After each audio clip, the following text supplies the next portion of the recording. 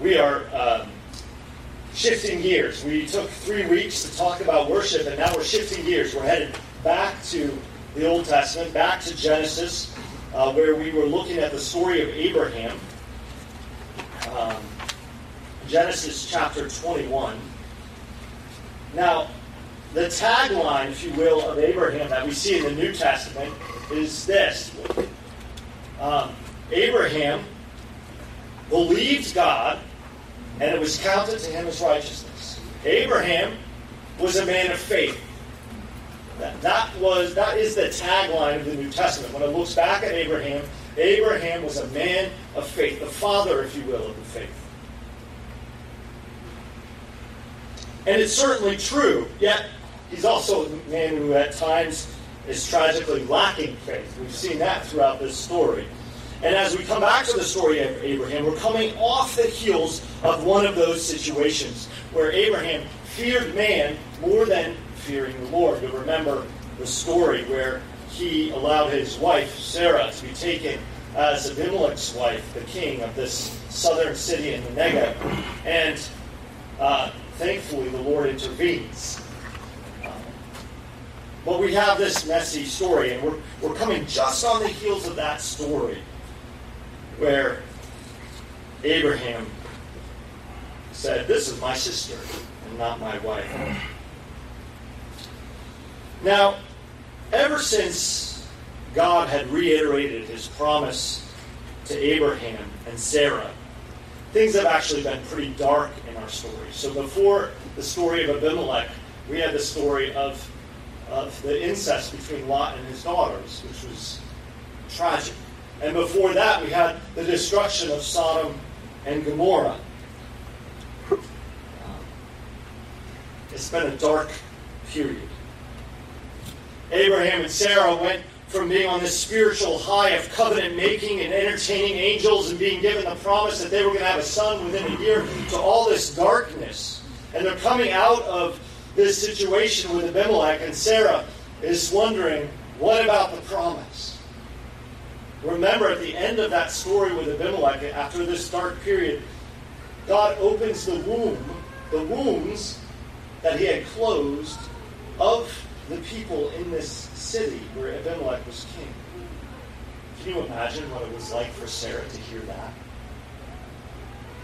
And not say, what about me? What about me? Well, that's where we are. What about me, Sarah? What about you? We're going to look right now. What about you and Abraham and the promise that God has made to you? Let's turn into God's Word to Genesis chapter 21. There's just a few verses 1 to 7. And this is the light after, into the darkness, if you will, the morning after the night. Here is this bursting forth of God's promises being fulfilled. Genesis chapter 21, verses 1 to 7. Hear God's word. The Lord visited Sarah as he said, and the Lord did to Sarah as he had promised. And Sarah conceived and bore Abraham a son in his old age, the time which God had spoken to him. Abraham called the name of his son who was born to him, whom Sarah bore him, Isaac. And Abraham circumcised his son Isaac when he was 8 days old, as God had commanded him. Abraham was 100 years old when his son Isaac was born to him. And Sarah said, God has made laughter for everyone. Everyone who hears will laugh over me. And she said, who would have said to Abraham that Sarah would nurse children? Yet I have borne him a son in his old age. This is the word of the Lord. Let's pray. Heavenly Father, once again we ask that you would attend to the reading and preaching of your word, that your Spirit would apply the truths of it to our heart, and that we would see Christ, we would see your faithfulness, and we would rejoice.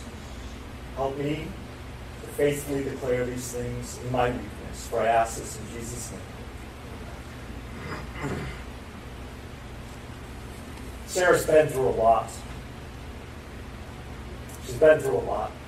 she faithfully followed Abraham from Ur of the Chaldeans to a foreign land. Obviously, she had to leave her family behind. Not only that, but she is barren and old. Not only that, but her husband has let two kings take her as a wife. Twice this happens.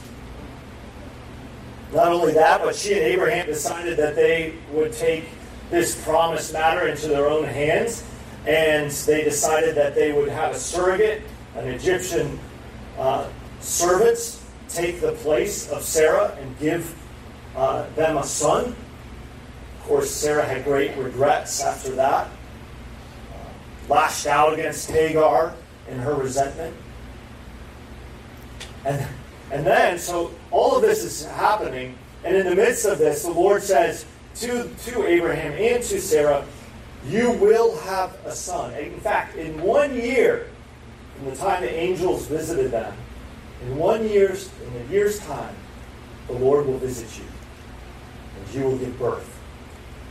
And Sarah, at this point, she scoffs. She scoffed and laughed to herself.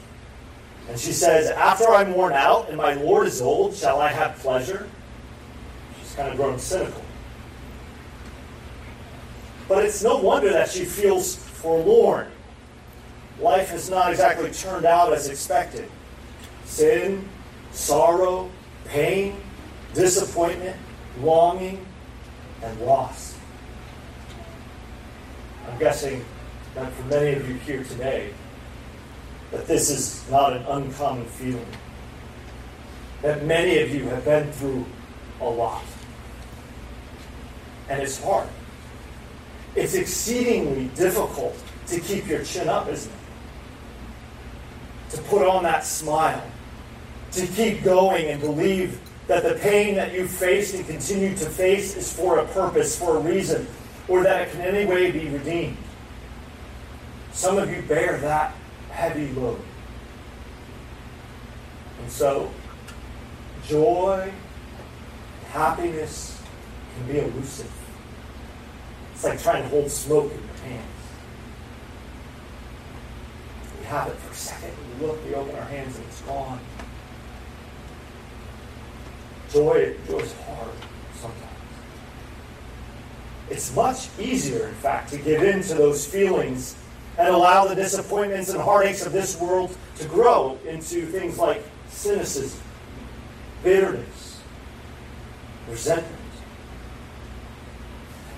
And then we take these feelings out on others. Isn't that what we do? We take our bitterness, our resentments, and our feelings, and we thrust them onto one another.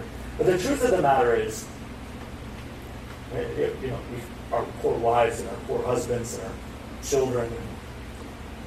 But the truth of the matter is, it's really directed to God.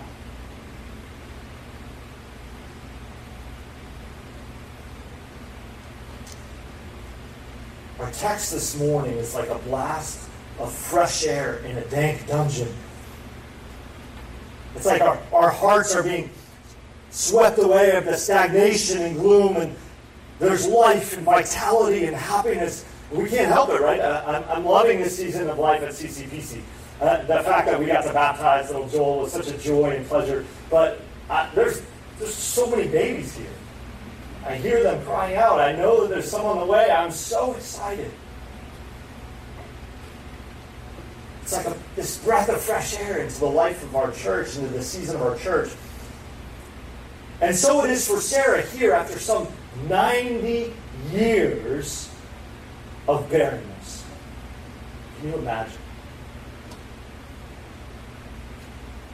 And there's laughter. And there's delight in the birth of Isaac. But I think the joy and laughter here is much bigger than just that little baby Isaac. It's much bigger than that. It's a delight in the faithfulness of God. It's a delight and joy in who God is and what He has done. You see, the antidote for gloom and despair is not seeking earthly pleasures and just kind of moving from pleasure to pleasure. We do that, don't we, sometimes? It's like we're just going to fill our... Sometimes we're busy. We just fill our life with busyness because then we don't have to think about the hurt and the pain. Some of us just are pleasure seekers. We go after pleasure. For some of us, we seek detachment, stoicism, coldness. As if, it was the great song, writer Paul Simon, didn't he say, I am a rock, I am an island? Some of us are like that. Some of us try to avoid every possible pain in life. It's like we put bumpers on everything. We just kind of spread out the bumpers as far as we can because we don't want to experience pain and sorrow. That is not the antidote for the gloom and despair. The antidote is to see and delight in the faithfulness of God, who is present, who is powerful, and who provides all that we need. That's the antidote. Is lifting our eyes off ourselves and our circumstances and lifting them up to the covenant God who is faithful to the end, who is present, who is powerful, and who provides all that we need. And that's my exhortation to you today, is this: delight in the faithfulness of our God. Delight in His faithfulness. We're going to look at it in three parts. First, finding delight in the intimate presence of God, that He meets us where we are. Second, delight in the infinite power of God. And then finally, delight in the inscrutable providence of God. The inscrutable providence of God. His ways are not our ways. Right? But they're good. So those three things. First, find delight in the intimate presence of God. Part of God's faithfulness is that He is present with us. It's not uncommon in the Psalms for the psalmist to cry out something to the effect of what we read in Psalm 22. You can go through the Psalms and you'll find these things first. But in Psalm 22, maybe expresses it better than any. When the psalmist blasts out at the beginning of the psalm, my God, why have you forsaken me? Why are you so far from saving me? From the words of my groaning. Oh my God, I cry by day, but you do not answer. And by night, but I find no rest. Sometimes it feels like God is distant and far off. That He doesn't hear us, or worse, that He doesn't care about our plight, or He's not here. Now, it is true that the Lord turns His countenance sometimes from us, or figuratively turns His face from us. Sometimes He does that. The question is why, and I think we'll sort of tease that out a little bit, but the truth of the matter is, despite what we feel and experience, He never abandons His people. He said to His disciples right before He was about to leave them, right? He was about to ascend to heaven. He was resurrected from the dead, and I can imagine that they are so excited. They finally have the risen Lord Jesus. The kingdom of God is going to be ushered in. And so Jesus is like, here's our mission. You're going to go out and tell all the world about me, and you're going to baptize everybody. And then what does He say? And I will be with you always to the very end of the age. And then He goes up to heaven. Then He goes up to heaven.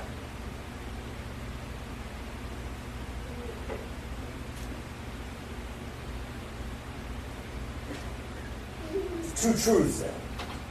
Sometimes He leaves us. And He says later in the Gospel of John, well, I had to leave you because I needed to send my Spirit to you. But this promise is sure. I will never leave you. I will never forsake you. I will never abandon you. So it is for Sarah. 90 years of barrenness. No doubt she prayed and cried out. And no doubt as year after year went by, she felt a sense of distance. And she would ask, where are you, Lord? Do you remember Hannah later on? We read Hannah's song after she gave birth to Samuel. But before that, she would go to the temple and pray every day. She would go and pray, Lord, give me a son. I don't doubt it was this similar for Sarah. 90 years. Lord, where are you? And then boom. The text says the Lord visited Sarah as he said he would. And the Lord did to Sarah as he had promised. It's interesting. The English translation here uses two different words for the same Hebrew word, as he said he would. And then later it says, as he promised. But it's the same word, it's the same idea, said. Is a sort of a rude or wooden translation. And the ESV decided to translate it promise, which I think is very good. But it's interesting because throughout the Hebrew Bible, there is no word for promise. It's just the word said. When God speaks, his word is true. What God says is a promise. He does exactly what he said he would do. And the Lord had promised to come and visit Sarah. We read this back in chapter 18 when these three mysterious visitors came to Abraham and Sarah, two of them being angels and one of them being the Lord himself. And at that point the Lord said, I will surely return to you about this time next year, and Sarah, your wife, will have a son. God said, God did. One of the most spectacular truths of Christianity is that God is not far off. He's not some distant deity who leaves us to our devices. He is not aloof, but he is a God who is present with us. And what makes this all the more spectacular and wondrous to think about, that God says, I will come to you, I will visit you. He visited them and said, in a year I'm going to come back, I'm going to visit you again. The fact that he's there and he presents himself to her is one of the most spectacular truths of Christianity. That he's not far off is because who is God if nothing but holy and just? Who is God if he's not somebody who, if we were to see him face to face apart from the grace of the Lord Jesus Christ, we would be utterly destroyed? And yet God comes into our midst. He draws near to us.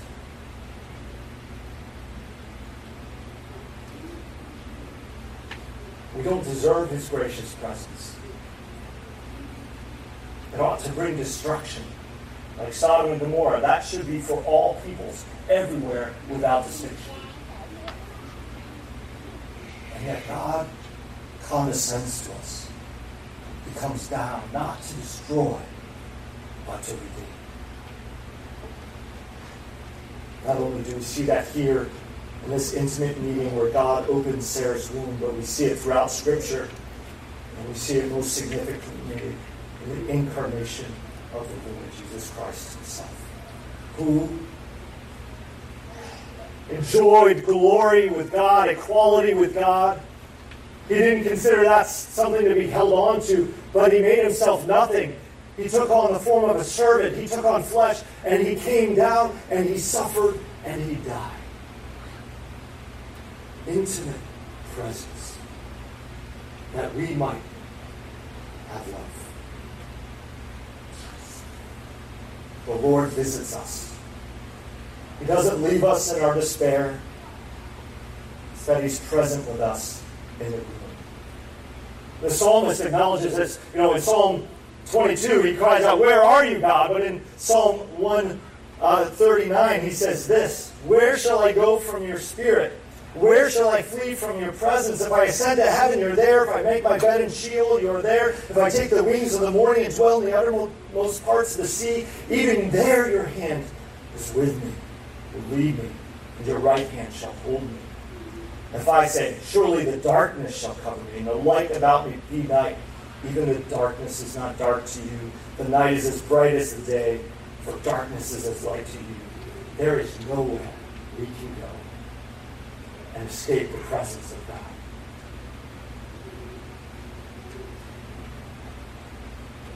So how is it that we find the light when it feels as though God is far off?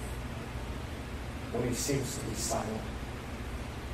I think first and foremost we remind ourselves that he promised us, just as he promised Sarah, "I will meet you, I'm going to come to you, I'm going to do this thing for you." We have to remind ourselves of the promises of God, that he has said he will never leave us, he will never forsake us, that he will be with us to the very end of the age.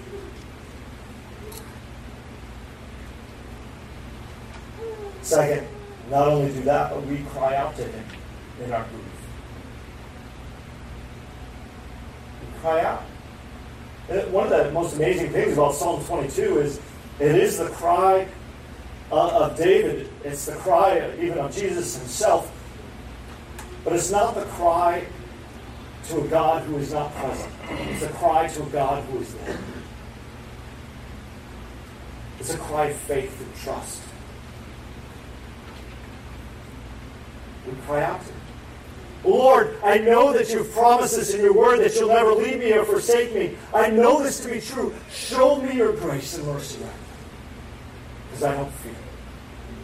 Reveal to me the wonders of your mercy so that I can declare it, so that others may know your glory.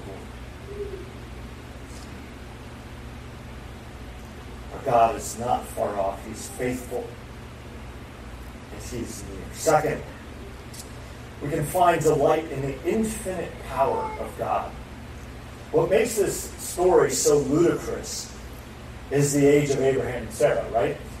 Abraham is 100 and Sarah is 90. And throughout the account of Abraham, this is pointed out over and over again. You notice that as we go through this story of Abraham, it's pointed out. Abraham's this old, Sarah's this old, Abraham's this old, Abraham's this old. It's almost like it's trying to drive home a point that there's no reasonable expectation of having a baby. In fact, there's no reason to expect it at all. In fact, it would be absolutely ridiculous and ludicrous if they did. It was impossible. Now, I think we live in a day and an age where we think that we can explain just about everything that happens through scientific reasoning, scientific explanation.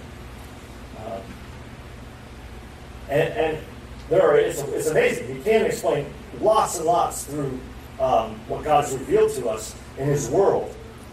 And we've learned so much as humans about the natural world. But I think it's made us a little dull or a little less aware of God and his power. I don't think it should, but I think it does. Meaning, I think the more we study the world and how God has created it and made it, it also causes us to have wonder and awe and amazement in who God is and all of his beauty and creativity. But oftentimes it makes us dull to the power of God.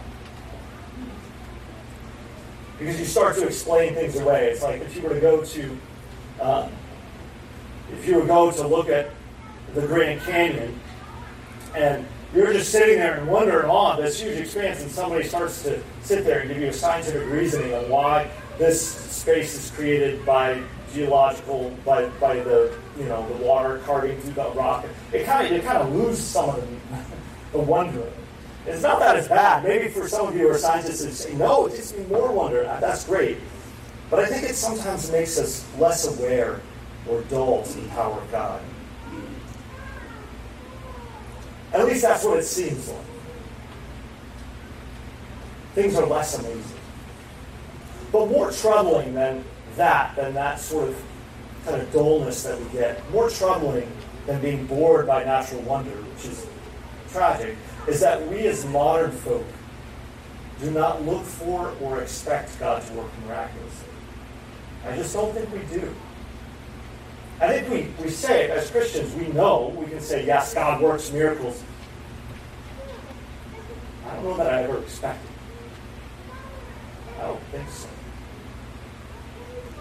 We get uncomfortable with scriptures where the laws of nature are defied. But interestingly, this is right at the very heart of our faith, that God not only works his providence through natural means, which is wondrous, but that he works above them and against them at times, to show his might and his power. He floods the earth.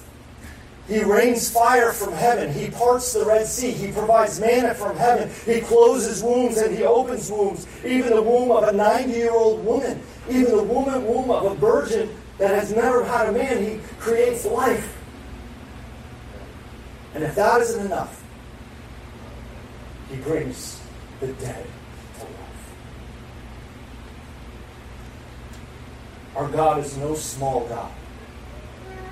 He is Not even a clockmaker who just sets the world on its courses and lets it go. No, he is a God who spoke all creation into existence by fiat and upholds his creation and will redeem and restore his creation. Even the winds and the waves obey him.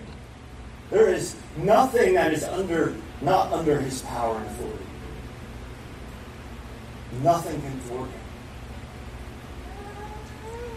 So when you bring your sorrows, your infirmities, your sins, your hurts, yourself to God and cry out to him, not only is this God present, but he has all the power of heaven at his disposal. And as his child, believer, as his child, he cares for you. And he gives you exactly what you need. Everything you have is exactly what you need.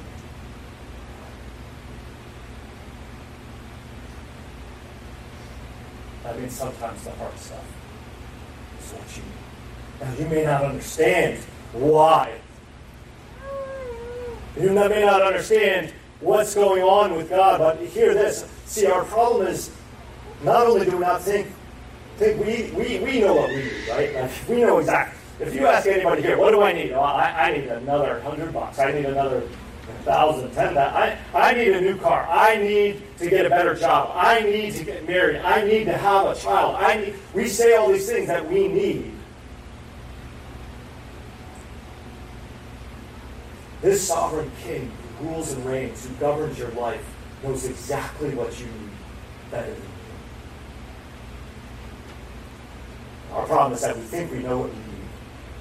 So that when things don't go our way or according to our timetable, we conclude either God is not present, or God is not able, or God doesn't care. That he is not powerful to help. The text says not only did he visit Sarah when he said he would, but the Lord did to Sarah as he had promised. So Sarah conceived and bore Abraham a son, and they named him Isaac, which means laughter. You see, it isn't just modern folk who struggle to believe that God can work above or against his creation miraculously. Abraham and Sarah didn't believe it. They both struggled to believe. And so they laughed at God. I don't know if you remember this, but they both laughed at God. We kind of remember Sarah because Sarah laughed when she heard him, and the Lord said to her, "Why did you laugh?" And she says, "I didn't laugh. What are you talking about?" And the Lord says, "No, you laughed." But actually, Abraham had laughed as well. When he fell on his face when he heard that he was going to have a son, and he laughed, and he just said, "Lord, why don't you use Ishmael?" No, Abraham. My ways are above your ways. My power is above your power. Your ideas on what is right and the way and the path forward is not what I have for you. When we see God's powerful, miraculous working in Scripture, as we see here in the text, it ought to cause us to delight. Because it means that there is hope. Think about this. If God is not able, God is not powerful, God is not faithful, and he doesn't do what he said, then what hope do we have? But as we look back over Scripture and we see all that God has done, and we look across the past of our own life and we see all that God has done, and we think about what God has promised he will do, and we know that his words are yes and amen, that should cause us to delight. Because there's hope. Hope in the resurrection of the life and the life to come. Hope in that the circumstances we face are not outside God's sovereign will or purposes. Hope because we know that he in fact works all things together for our good and his will. You don't have a small God. You have the sovereign King, creator of heaven and earth, who not only rules and reigns over all of creation from the furthest planets to the smallest ant. He not only reigns and rules over all of that, but he rules and reigns over your heart as a heavenly Father. And he loves you. And he cares for you. Delight in that. Consider that. Finally, delight in the inscrutable providence of God. Well, I'm using this word providence a lot, and we get to define it just a little bit for you, but it is God's care of his creation. It's upholding and executing all that he wills in this world. There's nothing that is outside of his providential care. Nothing. There's nothing that stands outside of it. So when I talk about providence, it's everything from what God has for you tomorrow to just everything in your life. All the sorrows, the hardships, the joys, all of it. All bundled together. But it's inscrutable. I use that word because oftentimes we do not comprehend what the Lord is doing. I don't know how many conversations I have with people as they come to me and unburden themselves and they say, I don't get God. I don't get it. Why? Why, O Lord? His ways are not our ways. His thoughts are not our thoughts. But what he has for us, what he purposes for us, is both good, ultimately bringing about his glory. And we can take that to the bank. Now, here's the problem that Abraham and Sarah faced. Why did God wait till they were old? Like, why didn't he just give them this child in their youth? And he could have said to Abraham and Sarah when they had the baby in their younger days, he said, this child is going to be the promised one. Why? Not only that, it could go forward in Scripture and say, why does he do this over and over again? He did this with Hannah, as I already mentioned. What is God's purpose in this? Opening of the wombs late in life or doing some miraculous thing. I think there's a few things that we can determine. Some things in our life we can't always determine, but there are some things that I think Scripture teaches us that we can determine. And one of the reasons that I think God says, I'm going to wait till they're old, is to show the surpassing greatness of his power. Right? This has nothing to do with what Abraham and Sarah could produce, but it has everything to do with what the Lord can do. Everything to do with what the Lord can do. Secondly, I think it's also to show the problem of sin and the curse, of the effects of the fall in this world. You'll remember, going all the way back to the beginning of Genesis, that there was a curse given after the fall, and part of that curse was pain and childbearing. And women who've born children understand this very viscerally. But I think there's a deep pain in barrenness.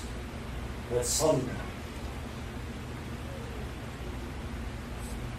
heartbreaking pain that is a result of the brokenness of the world and the curse of the fall.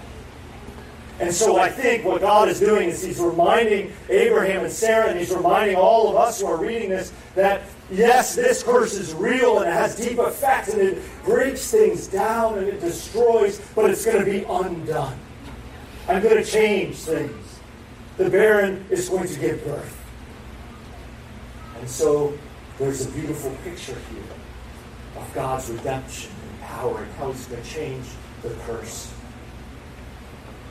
From barrenness to fruitfulness, from death to life. But the only way it happens is through divine power. That's it. The only path forward. Thirdly, so you have to show the surpassing greatness of his power, to show the nature and problem of the sin and the fall, and the curse of the fall. And then thirdly, to help us to trust, to help Abraham to trust and rest and wait and to call upon him. Sometimes the Lord brings these things into our life just for that purpose. To say to us, you are not independent, but you are dependent.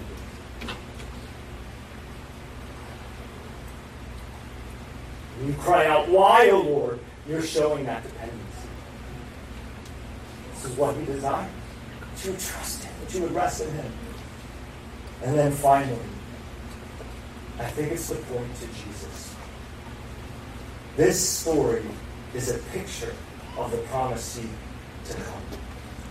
Not only in the length of time, so going from, that there being this huge length of time before the promised seed to come is to say, yes, Isaac's going to come, but Isaac is not the ultimate seed. All the nations of the earth are going to be blessed by this seed, but there's going to be one who's going to come in the length of time. Far from this point, right? Not only that, but you have this parallel, though it's different. There's a parallel here between the barrenness of Sarah and the virgin sort of inability of Mary. It's going to require divine power to bring about my man, the Messiah. I'm going to do that.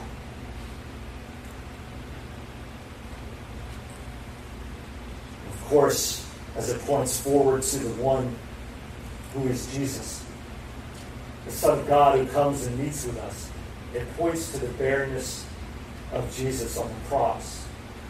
He hung and died, and he was forsaken, and he was left bereft. And he is the one who cried out, my God, why hast thou forsaken me? It points us to Jesus.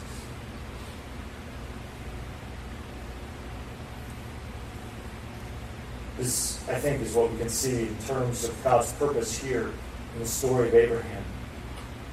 It's a little different for us because we don't... Yes, we fit into God's redemptive plan and we are part of his kingdom and all of that, but there's something else for us because we don't know God's purposes. We don't have Scripture to kind of unfold our life and to say, why was I not able to bear a child? Or why was I not able to get married? Or why was I not able to get this job? Or why was I left with this disability? Or why did I have to face this abuse? Or whatever it is in our life that we face, we often don't have the answer. And we may never fully have the answer this side of glory. What we do know, though, is this, is that he is a God who is present, he is a God who is powerful, and he is a God who is working all things together for our good and his good. So as we think about God's providence, his inscrutable providence that we can't grasp and comprehend, how do we help ourselves find delight? And this is where I want to close. There's a couple things that we see in our text. The first thing that we note here is that they are reminded of the promises of God. It's kind of dripping from the beginning of the text here in Genesis 21. The Lord visited Sarah as he said, and the Lord did to Sarah as he promised.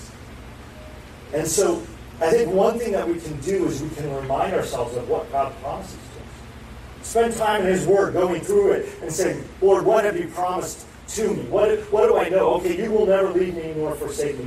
You are with us to the very end of the age. I know that's true. That you grant to us all that we need for life and godliness. That you've given to us life eternal. And that we have hope of eternal life that's kept in heaven for us. That's stored there and can never be taken away. We can hold those things, those promises. Second thing that we can do, and we see this in the text, is that we, in trusting in those promises, walk in obedience.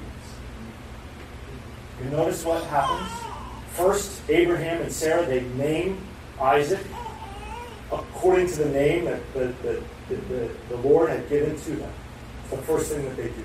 And of course, the name is laughter. Isaac is the name laughter because there's all this irony here going on where they were scoffing and laughing. How could the Lord ever do this? And here he is. The Lord does it. And now their laughter goes from scoffing to joy. But they named him Isaac. The second thing, they circumcised him on the 8th day. Remember, they had made a covenant with the Lord. And God said, this is how you will obey my covenant. You will circumcise your children on the 8th day. And obey. Third thing that we can do, so remind ourselves of God's promises, walk in faithfulness according to God's word. We can look back and see his faithfulness. This is very important. One of the most discouraging things that we can do is to be forgetful. Like, forgetfulness. First of all, we can forget God's call on how we should live and kind of do things that we know are wrong, or forget that are wrong. But the second thing we can do is we can forget all of God's goodness to us in the past. One of the, in pastoral counseling, one thing that often comes up that I try to ward off is that when you have a husband and a wife and they're talking together and they start saying, you always and you never, right? Those are bad words. Always and never. And whenever I'm saying it, I said, well, is it always? Let's try to remember a time when it wasn't always. Well, you never. Well, never? Is it never? Well, not never. Oh, can you name one time when this happened? Yeah, can you name another? And what does that do for that couple? It starts to build back that relationship and trust. Well, so it is for us. When we start to look back on what God has done for us, we start to consider all the things that He has done for us, all of a sudden it builds up that relationship that we have. Look back in Scripture. Look back in the history of the church and the history of the world. Look back in your own life. Look back in your friends. And on that, encourage one another by sharing God's faithfulness and story. Share with one another. And then finally, and this is where we're going to close, look to Jesus. What brings us delight in the inscrutable providence of God is to consider the providence of the cross of Jesus Christ that saves us from our sins, the one who was forsaken and endured suffering and death that we might be brought into eternal life. As we come to the table of the Lord Jesus and we consider all that the Lord has done, we start to delight. And we can endure. This is my plea for you, friends. Delight in the faithfulness of our God. Delight in the intimate presence of our God, particularly in the presence of the Lord Jesus Christ and the presence of His Holy Spirit. Delight in the infinite power of God, ultimately displayed in the resurrection of Jesus Christ, and delight in the inscrutable providence of God, that He used the ignominy of the cross to bring about eternal life and salvation for you